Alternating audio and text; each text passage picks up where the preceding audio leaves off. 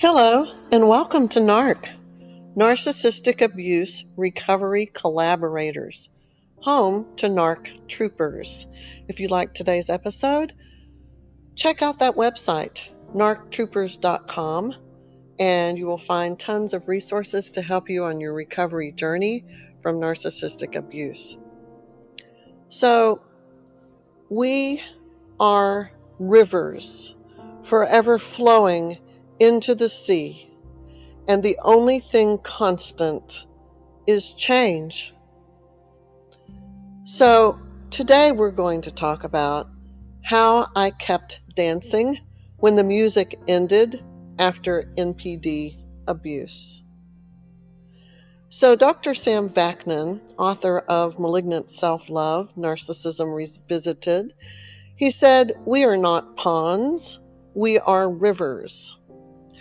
I have been a dancer all of my life, decades of ballet class, dance recitals, jazz and lyrical, and even some ballroom dancing. One thing I know for sure, if you ever stop moving your feet and stop shaking your tail feathers, you're done. The show must go on. I lost all stability when my covert somatic narcissist husband discarded me over 4 years ago. We had a beautiful home, a secure lifestyle with well-paying careers, nice cars, lots of trips and vacations around the world, regular movies and dining and cultural events, and just overall, it's a life that most people would dream of. Then he torpedoed me, and the whole thing, just burned the whole thing to the ground, took nothing but a duffel bag and his cappuccino machine, and he drove off into the sunset. He murdered me that day, June 18th, 2019. He gutted me completely, scooped out everything that was part of my inner content, and just left me for dead. I was eviscerated and annihilated, then erased in an existential way that only other victims would be able to comprehend. It was brutal and ruthless and without mercy. You know, I never really recovered, nor did I recapture what was lost. Over the next few years, I realized that the only way to keep breathing and inhabit the body that was ravaged with PTSD, panic disorder, and anxiety attacks so severe that I ceased to function and to live my life or anything, was that I was going to have to give birth to a new self and to raise her to be stronger and smarter than the poor soul who fell for the man with the serious and life-altering mental disorder. I had to create an identity, a new identity, by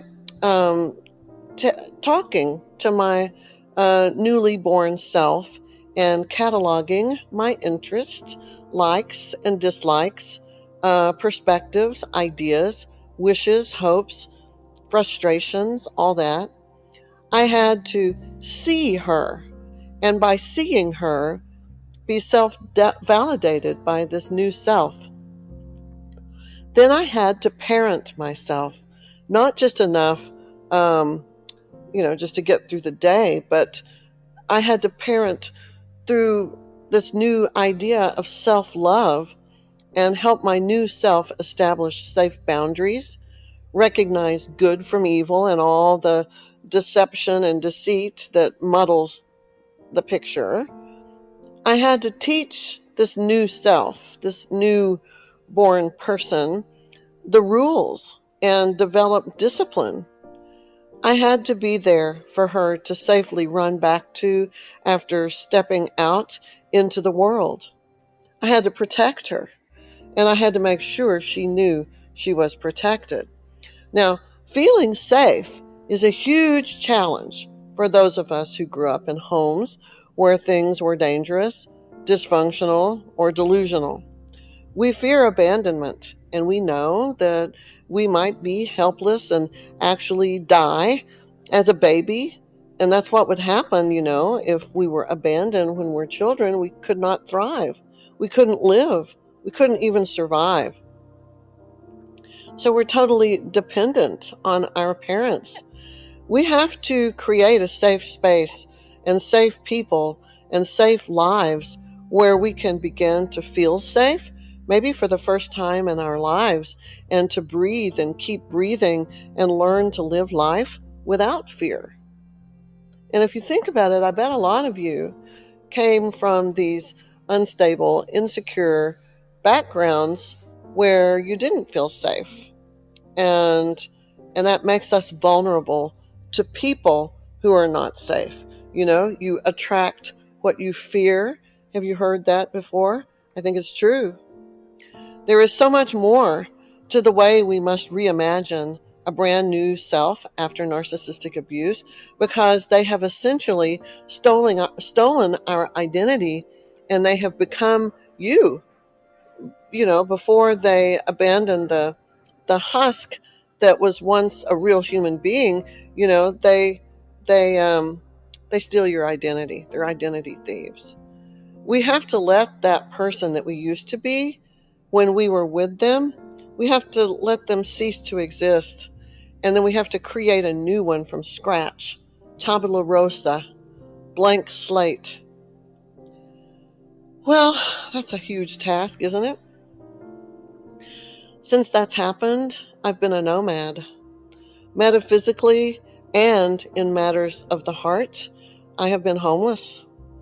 But I practice abundant gratitude, and I actually have a house to live in, although it isn't a home. It's not really my home, not yet, at least.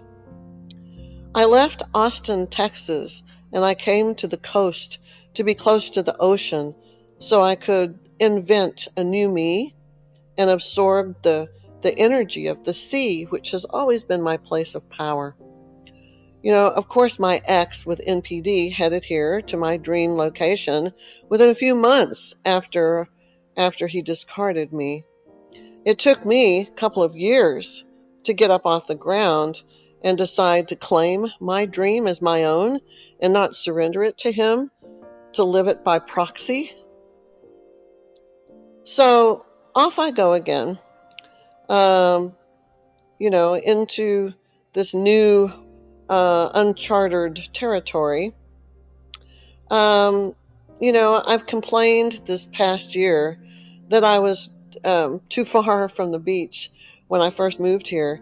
And now my job is transferring me to a place where I'm actually going to be living right here on the water. I'm minutes from the ocean, and I can walk beside it every day. We have to be careful what we wish for, right? So I'm here, and I hope it's going to bring the healing and wholeness that I feel like I need to have finally in my life. I'm not young. I don't have a lot of time left to figure all of this out. I'm just an older person who is trying to get things straightened out, to leave a better legacy behind than one of chaos and trauma-informed decisions, which is pretty much how I've navigated through life the first, 4 or 5 decades. It was pretty much motivated by that. The things that were in me that were poorly scripted, the toxic programming, the archaic wounding, and all of this definitely influenced every decision I made. And in times where things were difficult, there were transitions, my children were growing up, going off to college, this kind of thing, that puts you at your most vulnerable period during these transitory times. Maybe you're having financial distress, maybe someone's sick in the family. There could be a million different catalyzing events that can be the impetus for why you go off the rails. But I'm willing to venture that most of you who have chosen someone who is emotionally unavailable and mentally impaired through some disorder like a cluster B disorder, a narcissist, sociopath, or psychopath in particular, I'm willing to venture that you were vulnerable to that. You were open to it and almost invited it to come because it was something that you needed, that was missing in your life, that you didn't get when you needed to get it early on. And it's not your fault. Absolutely not. That's one of the first things we have to do is forgive ourselves, because it's not our fault that these things happen to us. We don't want to live our lives, though, as victims. That becomes an identity, and that's not who we are. I don't want to be a victim. I want to be empowered and in charge of my own life. I want to have agency. I want to have the ability to choose freely without the ghost of the past dragging me down. And I know that that's what all of us want. So, in tender, funny moments, which all narcissistically disordered people participate in as part of their illness, hot and cold, good and bad, angel, demon, all that, I liked to act silly and do my little goofy dance. It made me feel happy inside and like a little girl again. And like the mother who encourages their child, my husband would speak sweetly to me as he played the role of my mother. Yep, the narcissist is your mother. The narcissist is your child. The narcissist is many different things to you. He's you, or she is you. The narcissist is everything, plays all the different roles, wears all the different hats.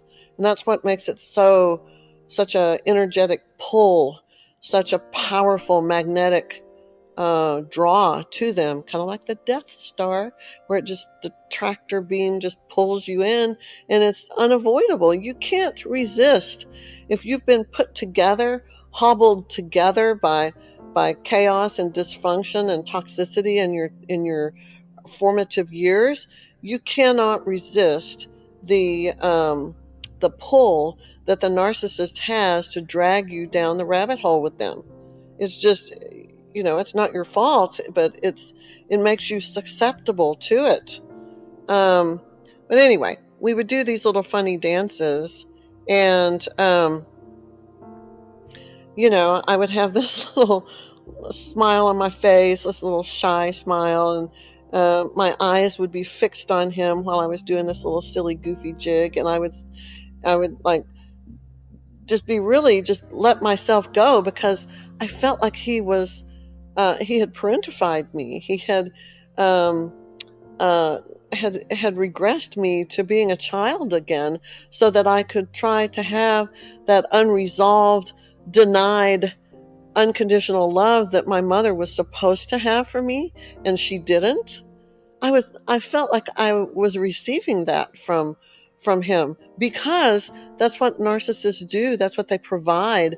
And I don't think they consciously know that they're doing it. It's just some predatory adaptation or something. So I would do my little jig, and I remember just like yesterday that he would say, "Look at her go. Oh yeah, you got it. Look at her go." Who says that? It's like a parent would say that. Like when their kid is doing something cute, like, "Look at her go. Good job. Look at her go." And that was such food for my soul. It was such balm to comfort the gaping wounds that I carried inside me. To be parentified like that. In those moments, I felt whole and complete. And then he would do his little silly dance. He had this hands on his hips kind of church lady parody thing, like from Saturday Night Live. Remember Church Lady dance? And then we both would just feel happy and warm and loved because he was being parentified by me as well. It was a mutual called, it's what Dr. Vaknin calls dual mothership, that we were mothering each other. We were parenting each other. We were both playing all the roles of mother and child and of each other, you know. So now, through something called splitting and a lack of object relations and blame shifting and delusions that create narratives to support his false persona, I'm no longer cute or adorably silly or lovable. I am the bad guy in his delusional story. So now I don't have that. I have to parent myself. I have to tell myself what I need to hear. I'm trying to be brave and fearless and grateful, and I am strong. And I may be a nomad for now, floating up and down the coast, rootless and without really having a real home. And I may not have anyone to love me or pretend to, as the narcissist did. I may not have eyes that work the way they should, because I have Stargardt and my vision is pretty impaired, and I don't have youth on my side. But you know what? I'm a fighter, a warrior, a trooper, and I will not just lie down and accept defeat. I deserve more than that, and you do too. I'm going to look out of those I'm going to look at those magnificent waves. I'm going to go see them here in a minute today. And when I stand there at the ocean, stretched out into what seems like infinity, and as far as I can see, it's also that deep underneath the surface. It's just mind-blowing. And I'm going to feel God in those moments wrap his arms around me. And I'm going to dance along the shores and into my next life.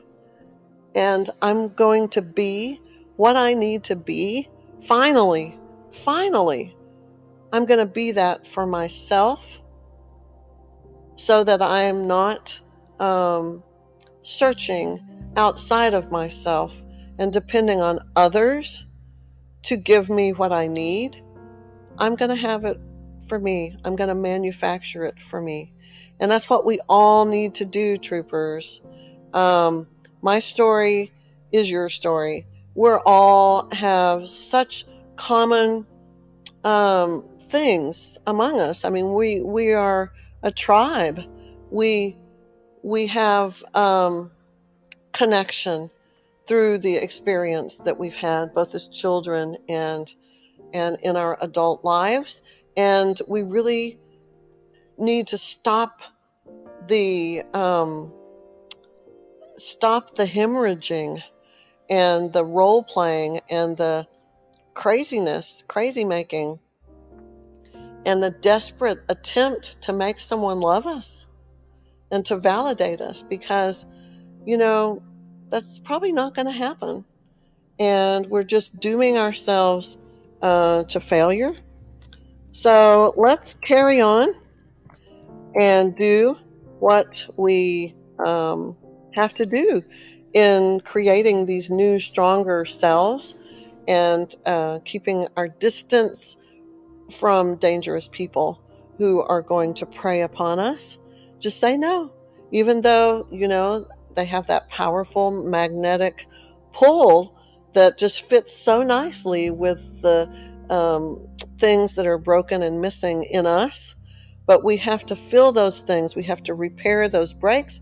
We have to fill that emptiness for ourselves. And then when the people who are disordered come into our lives, we're going to say, no thanks. You are not okay.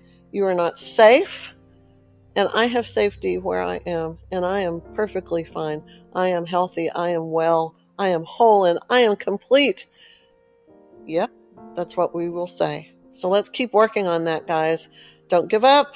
We can do it. I know we can.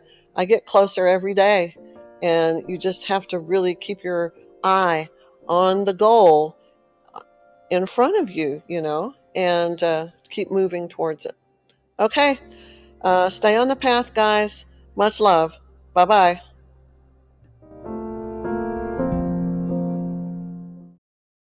This episode is brought to you by Visit Williamsburg. In Williamsburg, Virginia, there's never too much of a good thing. Whether you're a foodie, a golfer, a history buff, a shopaholic, an outdoor enthusiast, or a thrill seeker, you'll find what you came for here and more. So ask yourself, what is it you want? Discover Williamsburg and plan your trip at visitwilliamsburg.com.